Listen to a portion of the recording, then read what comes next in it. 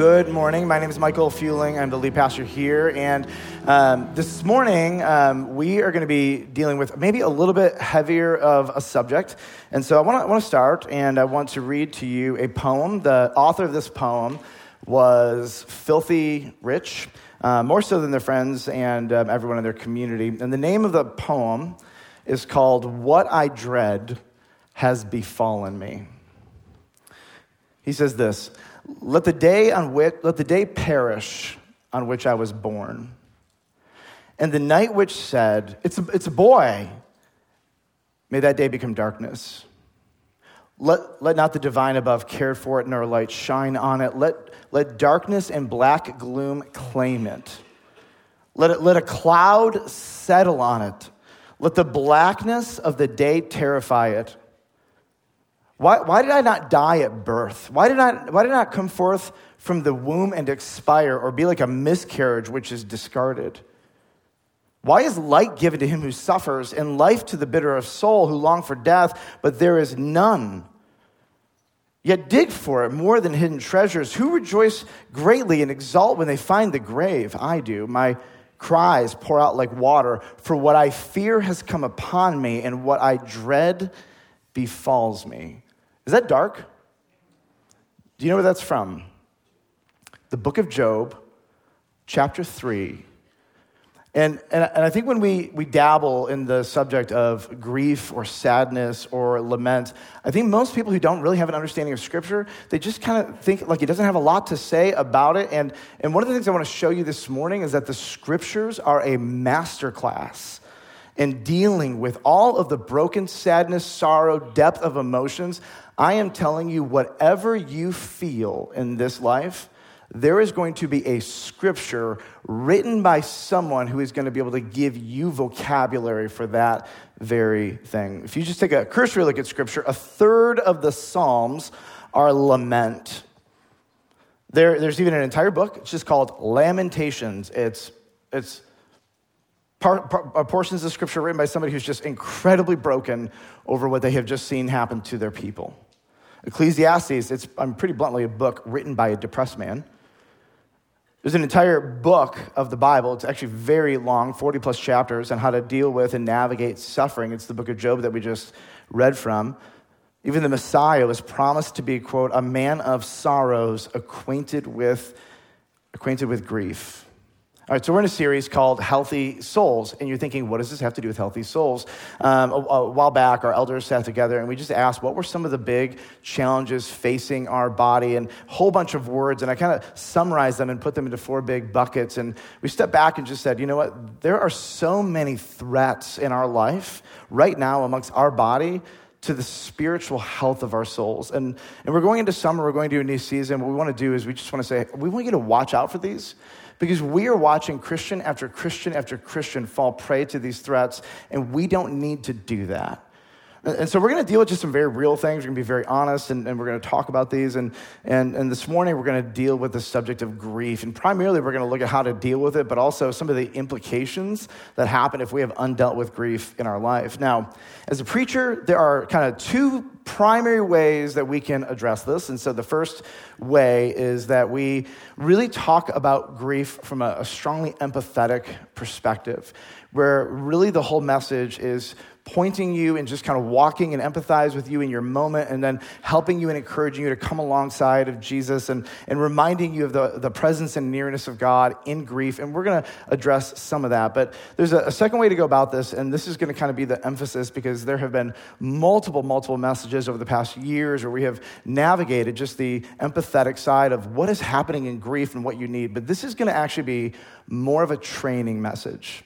And so what I want to actually be able to do is, for some of you who are not yet in seasons of grief, I kind of want to be able to take some time. I want to train you. For some of you, if you're in the middle of it, you actually don't need to be trained. There's probably going to be 1 or 2 things or tools out of this that I pray help you move toward the Lord and move toward actual healing in the grief that you're going through. And really, the big goal of this is we want every single person in this room to bring God glory no matter what the emotion. Now, can I get an amen from that one?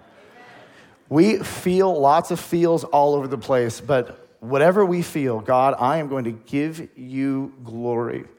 And one of the reasons that we need to talk about grief, and I'll put this on the screen, I want you to just process this, and we're gonna explore this. Grief ignored or wrongly addressed will slowly destroy you and others. I'm not gonna put that on the screen, I lied. But grief ignored or wrongly addressed will slowly destroy you and others. And from where I sit, there is no other human experience that leaves us more vulnerable to demonic attack and activity. There is no experience that makes us more susceptible to the lies of the evil one. And so to not be the people of God who talk about one of the most common and consistent emotional experiences, that would just be an utter shame. And we want to make sure we lean right into it. Now, there's something I'm going to ask you guys on the front end of this. If you have sermon notes, or if you just have your phone, open up a note section in your phone. If you have a pen and paper, one of the things that I want to ask you to do is to be sensitive throughout this message as to losses in your life that the Holy Spirit may bring to mind. In fact, begin to write them down. And the reason I say this is because if you don't deal with stuff, it's like whack-a-mole. You push it down here, it's going to come up somewhere else. And so we have an obligation to God, to our bodies, and to our people to kind of give vocabulary to some of these things and then deal with them directly, because we will punish others if we don't. And you know this, if you live in a home with somebody, this is how it works. And here's the question: what have I lost since shutdowns ended? Now, I wanted to say, like, kind of post-COVID, I think, fingers crossed, we're done with COVID. Maybe the last year. Since kind of that season of life ended, we're in a whole new season of life, and as the Lord brings things to your mind, I just want you to write them. They could be big, they could be small, they could be medium, it doesn't matter. And you may find that there are going to be moments in this message, because the moment, we talk about grief, there are going to be some of you, there's just going to be a lot that goes through. If you need to get up and walk out, if you need to just get some water, go to the bathroom, it's fine. So we're just going to have if anybody gets up, just benefit of the doubt, right? This is a time when maybe somebody needs some space. Maybe you just need to cry. That is okay. It's actually good. It's actually right. We were, made that way. Some ideas. Maybe you lost a dream, a friend, a job, a relationship, physical health, the feeling of nearness to God, your retirement. Maybe you had a series of unmet expectations. I could go on, but I'm going to trust that the Holy Spirit's going to bring things to your mind that he wants you to deal with. So here's the flow of the message. We're going to look at one Bible verse. We're going to look at a lot, but we're going to kind of start in one verse. We're going to look at kind of the why of healthy mourning. Why do we do this? The ingredients of healthy mourning, the symptoms of unhealthy mourning, and then we're just going to look at when God mourns. Don't worry, it's going to be less than an hour, more than 5 minutes, and we're going to see how long this goes. Open your Bibles, Matthew 5:4. In fact, I'll put it on the screen, but very simple. Blessed are those who mourn, for they shall be comforted. Blessed are those who mourn, for they shall be comforted. And as Jesus is preaching at the Sermon on the Mount, he's pretty palpably aware of his audience. These are primarily lower class Jews. The majority of them live in poverty. I want you to think about just their relationship with death. In the ancient world, first century Rome, people in poverty, statistically, and even now in here, they die younger. Infant mortality rates were exorbitantly high. It's estimated that a person who lived to the age of 20 had a normal life expectancy of around 46 years old. While someone who lived to the age of 50, if they could make it that far, it would be expected that they would have an average lifespan of around 63 years old. And so for us, if you imagine dying in your 40s, that is a terrible, terrible thing. That is a young, early, that is not right in our eyes. And yet that was normal. To have multiple children and to have them die young was normal. When Jesus sits with this group of people, this is a very hurting, oppressed, discouraged, distraught group of people. And these are not just like kitschy words that he says. These words have weight and meaning to them, and they land like a ton of bricks We just hear this and we go, yeah. But when you're sitting here and you're hearing this for the very first time and you're looking literally into the eyes of God and he says to you, blessed are those who mourn for they shall be comforted. These people look at him and they feel understood. They feel like this guy knows something about what's going on in my heart and my soul. So he says to them, blessed are those who mourn. I want to pull out 3 principles from this. Number 1, grief is inevitable. He's not just warning them of a possibility, but he is recognizing the reality that is staring him right in his face. You will not get through this life without grief unless you choose to never love. And so the people who don't have a lot of grief in their life, they're either really young, really lucky, or they have not really felt the weight of loving somebody or something deeply. Something vital to know about grieving is that grief is the emotional experience of loss. But I need you to understand this. Mourning is our response. And every person has to make a decision. I stole this from another pastor. I want to be clear.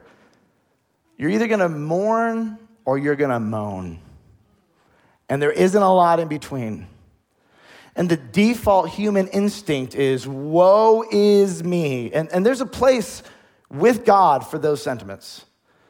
But when it becomes the defining attribute of how you endure your sadness, big, medium, or small, dark things are going to happen, and we're going to unpack that later. Principle number 2, healthy mourning is a command. To mourn is to acknowledge that you have loved and you have lost. And biblically, there is another step to this. I have gone to the Lord.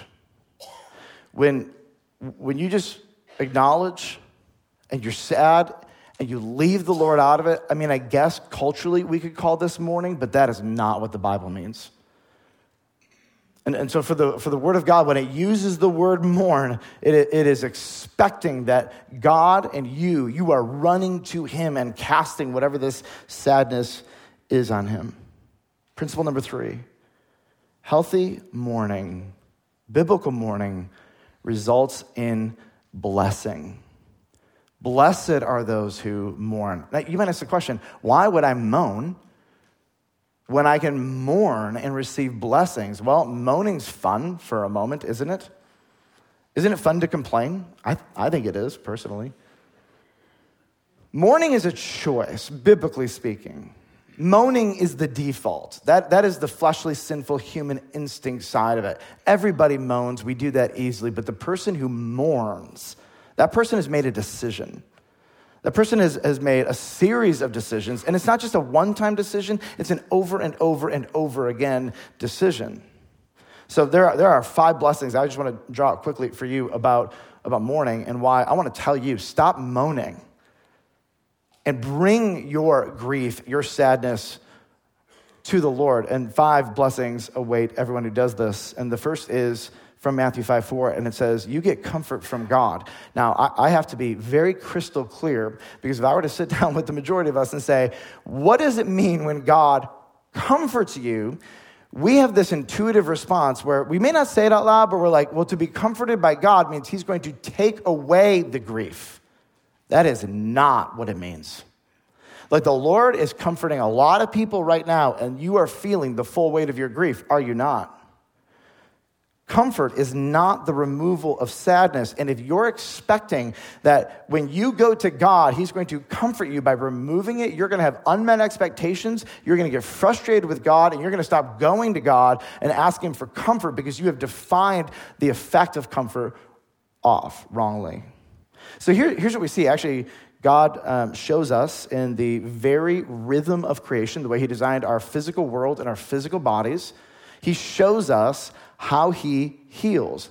And I'll just use the scarring and healing process just as an analogy. But God designed all of this.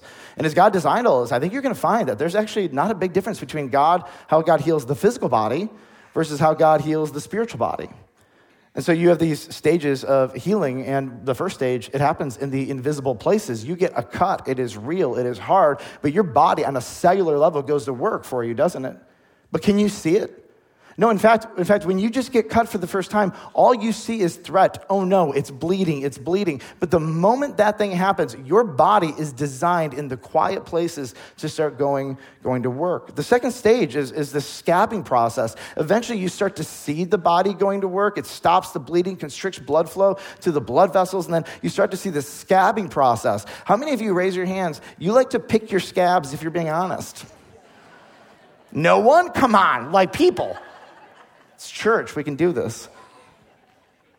What happens when you peel a scab too soon? It starts all over again. The scars get worse. Like, how many times have you said to your kids, stop picking the scab, especially when it's on their face? Stop it.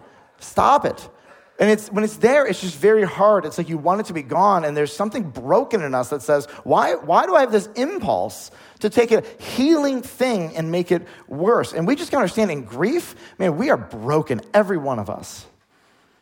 And then there's the scar. Like, I've got the ugliest scar. I had names for it, but I didn't know if they were appropriate to say here. Half of my scar is perfect. I mean, you would never see it if I didn't show it to you. The other half is like, wow, did you get a knife fight there, right? And one half is what happens when you tend to a scar. The other half is what happens when you will just say, try to do way too much before the scar is ready to be done healing.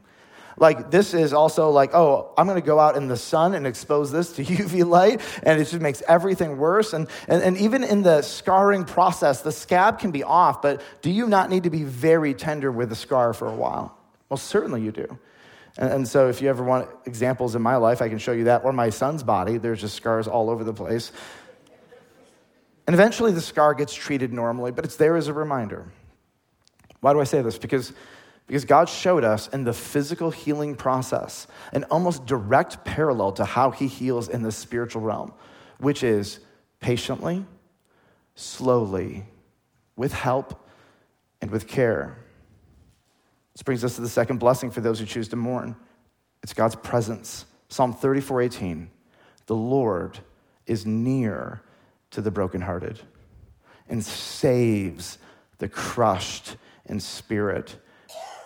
Grief is a liar, amen? You're alone. That's not what the Lord says. Why does the psalmist even have to say this? Because he understands that the impulse of our heart is that if I feel this way, God must have abandoned me. It's just a lie. He says the Lord is near to the brokenhearted. Not just that, like, are you crushed in spirit? He would love to save you. And few things, by the way, in this world remind us of God's presence as much as someone physically present with us. And so you might sit down with somebody, and if you have an expectation that when you're sitting with a grieving person, you're going to take all of those emotions and get rid of them, good luck. You will fail miserably, and you will not meet your expectations or theirs. Most of the time, the person who sits with you is a physical reminder of the presence of God with you. And God himself isn't intent on taking the pain away in that moment. Why do I put that pressure on myself as if I'm the healer of a heart? The third blessing of healthy mourning is eventually healing. Psalm 147:3, and there is so much in these few words. He heals the brokenhearted and binds up their wounds. It's interesting because the physical and the spiritual are connected here as a metaphor and analogy. And here's what the psalmist is acknowledging. Even God doesn't parachute in and fix things right away. But isn't that what we want? Isn't that what we expect? And when we get mad at God for not making our lives easier or quicker, isn't this really what we're believing? You're taking too long. But what's interesting is before the healing, there's the binding. Before the healing, there's the bandaging. Before the healing, there's the tending. And so there's all of this work the Lord puts into it. On the physical side, it's an image, it's a picture of how God cares for the soul, slowly, patiently, and 100% not in my time frame. The fourth blessing of healthy mourning is eventually future ministry. If you are wondering how God will not ever waste your pain if you bring and mourn and heal with him, go read 2 Corinthians chapter 1, verses 3-7. It's just a beautiful text. Live in it if you're in that place. The fifth blessing of healthy mourning, it is increased anticipation for eternity. And you've heard this. I'll read Revelation 21:4. He will wipe away every tear from their eyes. And death shall be no more. Neither shall there be mourning, nor crying, nor pain anymore, for the former things have passed away. And when you mourn with God, eventually, at the right time, your appetite for eternity, it grows. Your anticipation for a new earth where none of this happens, like the deeper the pain, the greater your anticipation. And when you are in deep grief and sorrow or pain, and you are with God in that, and you are coming to him and staying aligned with him, it will grow your deep desire and anticipation for Jesus to come back and for eternity to be inaugurated. Why would anybody moan when God offers all of this if you run to him and you bring your grief and your sadness to him? And so I just want to look at you in the front end and say, God understands, sees, and offers you all of this slowly, not quickly. Well, let's say this. The comfort, quickly. Presence, quickly. Healing, ministry, and anticipation, sometimes that takes a whole lot longer. All right, let's talk about healthy mourning. This is a part of a message I gave a long time ago for a group of people who are working through some church hurt issues, and I call this the 4 ingredients of mourning well. The reason we call this ingredients is because it's sort of like baking. Like if you want to make bread, there's like a certain amount of ingredients, but the order you use these in, the way you use them, the temperature of the oven, like there's so many just variables in baking. It's probably the difference between a good baker and a bad baker. But as we look at Scripture, we just kind of step back and we say, like, there are some principles that are really important. And for the people who probably have the healthiest mourning process, they're going to figure out how these ingredients are going to fit together. And so the 4 things that the Scriptures model is, number 1, giving vocabulary to your sadness. One of the reasons I wanted you to start writing things down is because actually having words for things is powerful. And it's biblical. The psalmist, I mean, goodness gracious. 1/3 again of the Psalms are laments, and their ability to give vocabulary to the range of emotions. And this was just common practice for the people of God. We don't just go through stuff and suppress it or repress it. We face it. We give words to it. We identify it. That's what we do. One pastor said this, and I really appreciated this. He said, if I don't let it out, I will act it out. And everybody with a child agreed. But guess what? We're all just big kids. So, number 2, talk to God about it. This is so simple and redundant, it shouldn't even need to be said. But can I tell you that grief makes us irrational? That grief makes us talk to ourselves. Grief makes us vulnerable to demonic lies and cultural lies and lies of insecurity in our own brain and lies that other people have said to us over time. Grief makes us backwards. And so here's just a principle that I have. When I'm going through sadness, what I do is I change the person I'm talking to in my brain. So here's a fun little question for you to take to your friends or go to lunch. When you think, who are you talking to? Are you talking to yourself? Are you talking to some weird third party that's nameless? Do you talk to God? And when I'm in grief, I change all thoughts that I have. Every thought is directed at God, small or big. And when I am, it could be small. It could be just a day where I'm like, all right, Lord, you and me all day long. Every thought I have, it's directed at you. And I kind of just reshift the way my brain thinks because I need to be in conversation with God. I need to have my conversation go vertical because there are so many other ways I want my conversation to go because I want to moan. But I'm committed to mourning when I feel sad, and I'm committed to go right to God. So I just shift the object of who my brain talks to.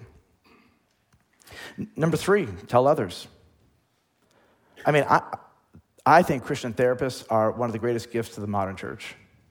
There's some bad therapists, there's some good therapists, just like everything else. Talk to somebody.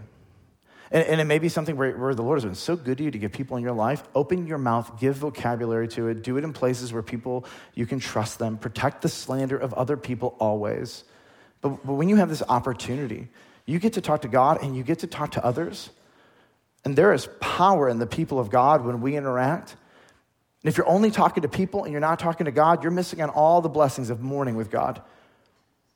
And when you talk to people, you even get help getting the vocabulary you need so you can come back to God. Or other people might say to you, read this psalm, I think really, really excellently describes what you're feeling. Or you can go onto Google or ChatGPT and say, would you give me 3 psalms that give vocabulary to this emotion that I'm feeling? And it will go, yes, sir, here are 3 psalms. And it will give it right back to you. And then here's the 4th one, and I think this is probably one of the most challenging, to be honest. It's choose the time frame wisely. So the Jewish people mourned in very unique ways. In fact, I think if we could go back in time and saw how they mourned, we might judge them, actually. So a couple things they did. They would wear sackcloth and ashes. So what that means, sackcloth is a very, very rough fiber. It felt very itchy on your body. And then they would take ashes and they would heap them on their heads, and then they would intentionally mourn out loud and wail and scream. It's just a very, very different way. Like the American way is get alone, get by myself, and make sure that I hold in all the tears until nobody can see it, and then I don't go back out in public until all of my red blotchy eyes are okay. Anybody else understand that? Right? I just probably explained most of your lives. The Jewish way was different. Not only did they wear sackcloth and ashes, but what they would do is they would hire professional mourners. True story. These would be people whose job, you paid them, and they would come to your house, they'd go to the funeral, and they would, on shifts, weep and wail. And it was interesting because, the idea is if you're ever with somebody and they just look at you and they manufacture laughter, you're like all of a sudden you start laughing. You're like, why am I laughing? There's nothing funny, right? There's something about mimicking that gives people permission. It's a very interesting psychological phenomenon. So it actually just gave the people permission to kind of let out the fullness of their emotions. Like if these people can weep and cry, it's less weird and awkward if I weep and cry. They had another practice. It's called sitting Shiva. I gotta say that carefully. Sitting Shiva. 7 days, especially for those who lost immediate family, filled with daily prayers, meals, constant care. Often one does not leave their house until a designated time. And what you see is that the Jewish bereavement process, it had phases all designed to help the person lean fully into their emotions, but also designed to not let the pain steal anything more than it had already taken. And so they would begin this process of reintegration into society, probably quicker than their emotions want them to, but at a necessary time to say, your pain doesn't define you. God and his call on your life, they're summoning you to life and reality. And what pain wants to do is steal everything when it's unchecked and not with the Lord. All right, so now what I want to do is I want to talk about unhealthy mourning. And you might be sitting next to your spouse or a friend or a family member or somebody, and some of these are going to be, you might recognize that the person next to you recognizes that you're doing these things. You don't need to kick them. You don't need to poke them. Trust that the Holy Spirit is going to work in them in a way that is helpful. This first part, before I get into some of these, I want to read this to you because I like the way I wrote it, and I'm not going to be able to quote it. The reason the Bible spends so much time discussing grief and loss is because when we are sad, our instincts are almost always backwards. To mourn well is a choice, and we stink at it. Our instinct is to eradicate pain through busyness and medication, but healing is found in sitting with the Lord in pain.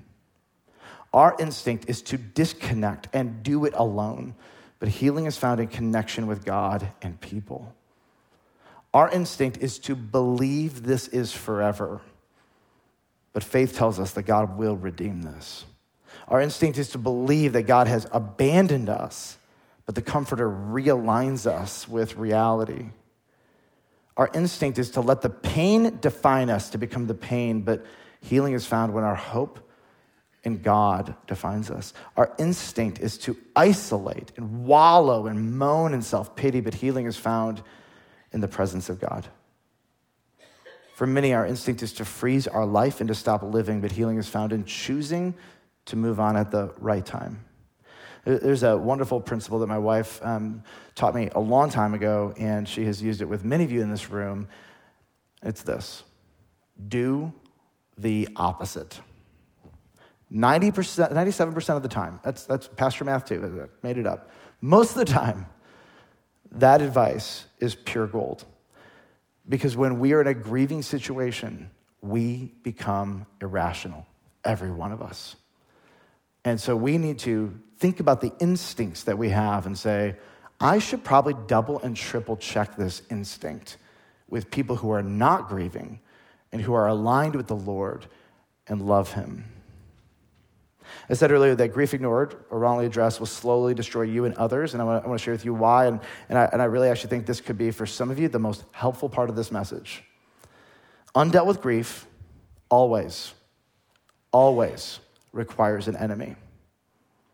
Always. And there are 4 major categories of enemies, and I want to ask all of you to think about your life. Whenever I am grieving, I am amazed. I want an enemy. And the Lord redirects this. But let's identify the 4. Number 1, an organization.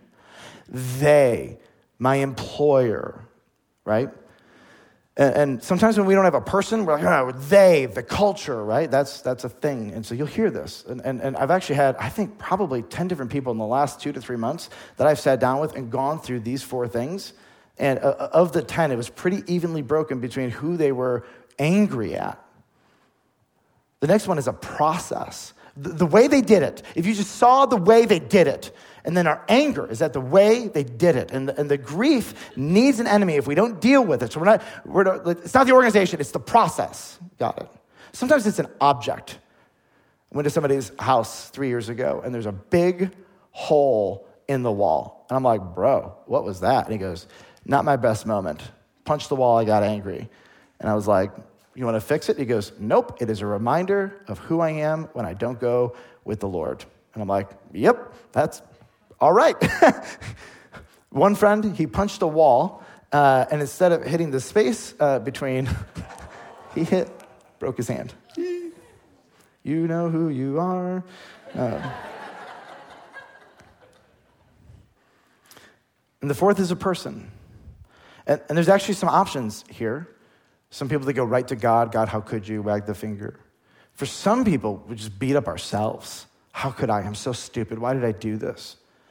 For some, we find another person, like they're the enemy. They did it. And in our worst moments, it's all of them. It's God, it's me, it's you, just a self-hatred cycle.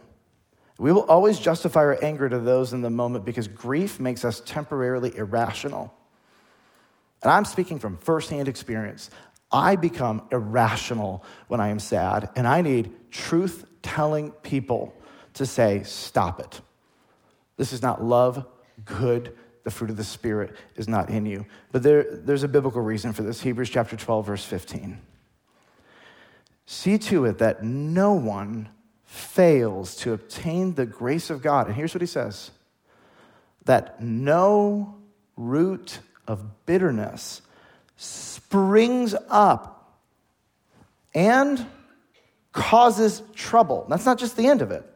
And by it, many become defiled. Satan watches your grief, and it's like catnip for him.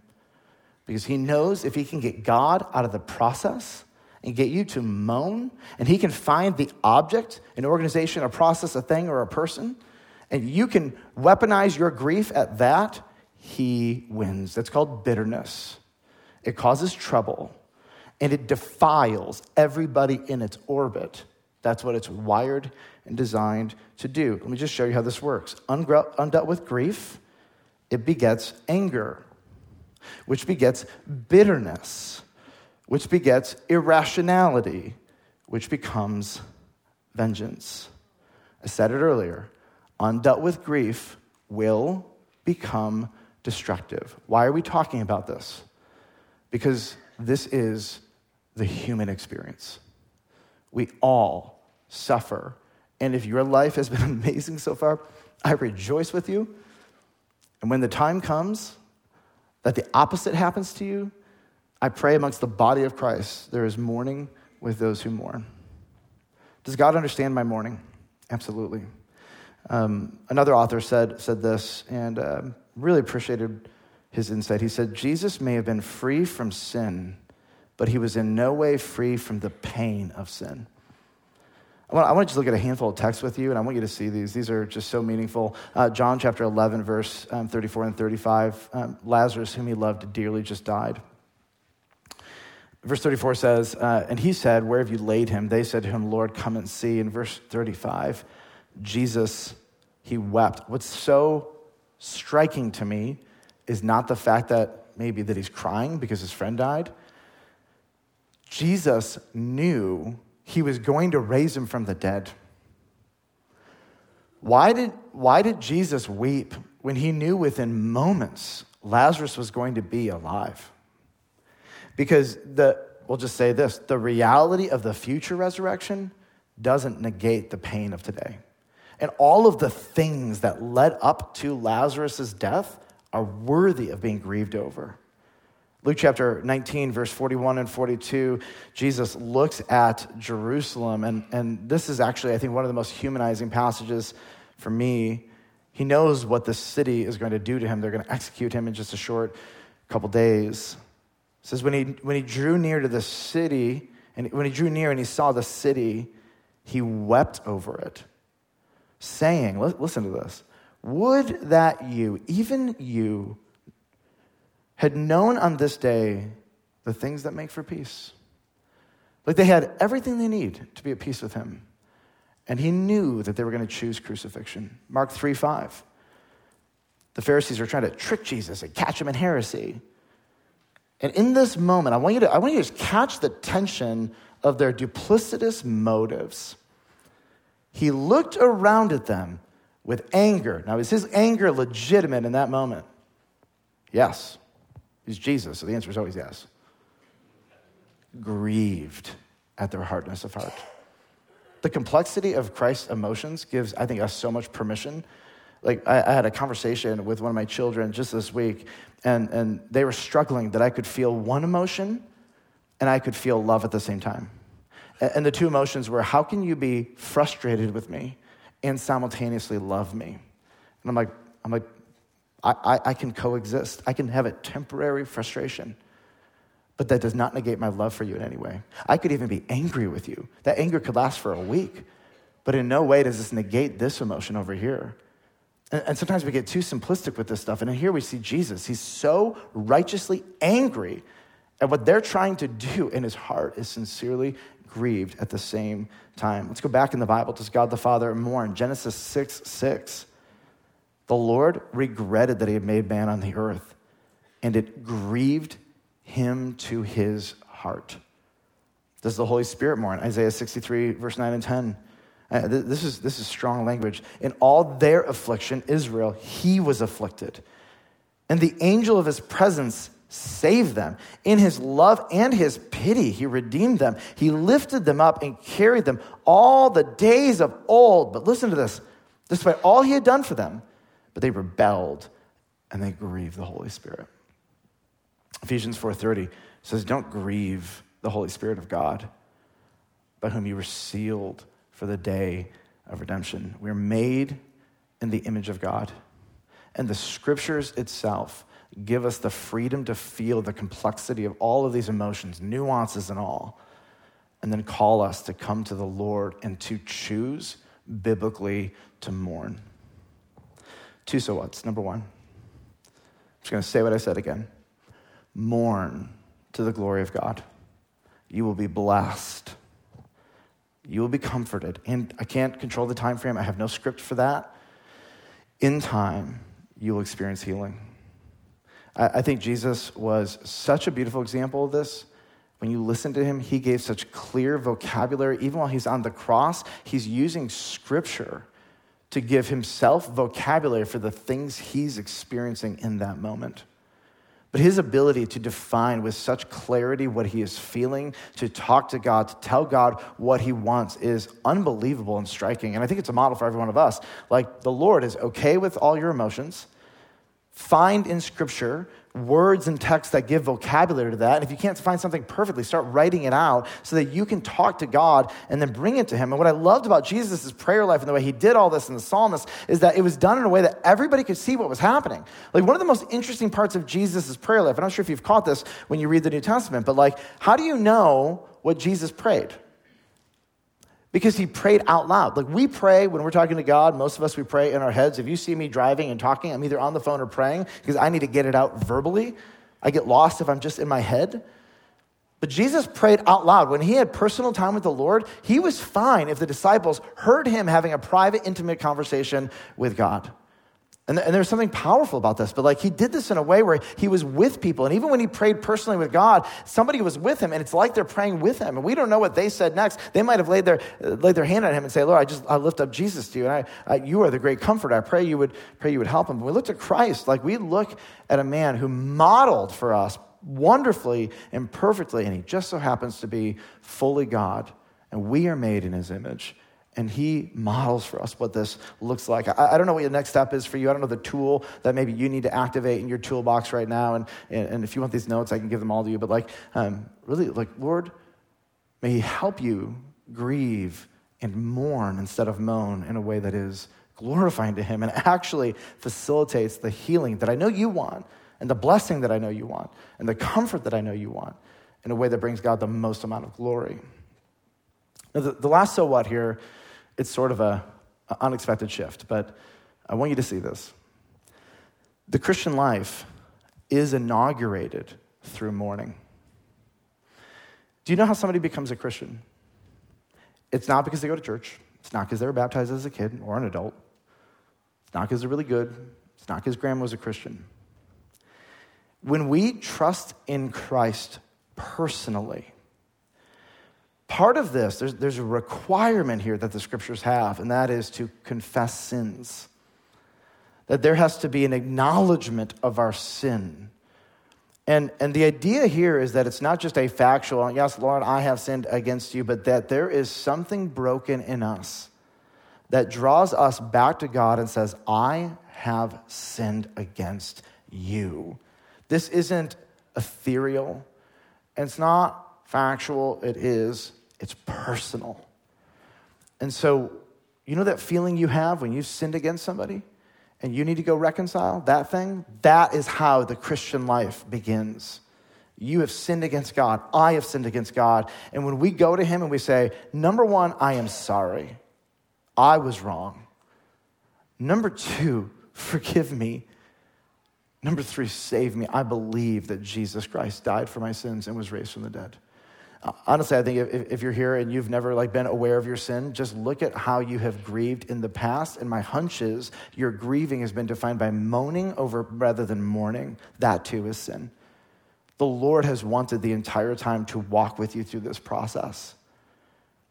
And the requirement for the Lord to walk with you in this process is to personally trust in him. We've said this the last couple of weeks, but so many of us want the benefits of relationship with God without actually telling him we're sorry, reconciling him, and acknowledging that he is our God and our Savior.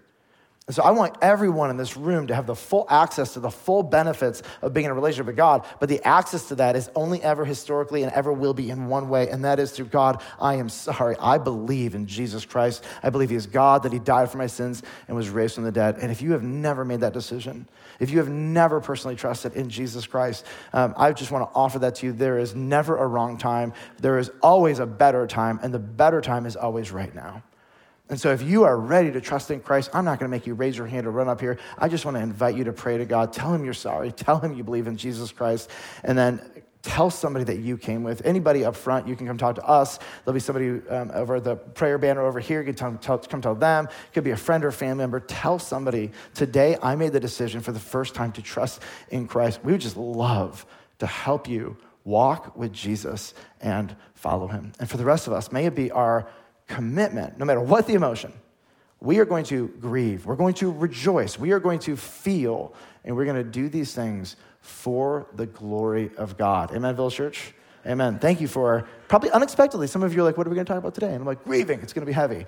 But if we don't train on these things, we will not be prepared for when the inevitable happens. So love you. Let's pray together. Father, thank you for Your word, I thank you for how unbelievably crystal clear your word is. It's incredible. Like, you could have left us wanting. You could have left us confused. You could have left us in a million different states, but you have left us with clarity. And throughout history, you've risen up prophets in the Old Testament and Moses and David and documented not just factual things, but their actual own personal stories. I love the fact that the Bible isn't just a bunch of facts. It's actually a whole range of genre of literature so that the whole human experience is put into words in such a beautiful way. So I thank you for that. I am so grateful for your word. And beyond that, you didn't leave us with just your word. You left us with the ability to be reconciled. And then you've left us with the ability to have your presence and your people and future and hope. And Lord, at the same time, we just acknowledge that every one of us in this room, we have a strong desire to expedite the grieving mourning process. Lord, may you teach us and may you train us to handle it biblically to your glory so that we might honor you, our bodies that you made, and the people in our lives. We love you, and we thank you for all of this, and we do it all in Jesus' name. Amen? Amen.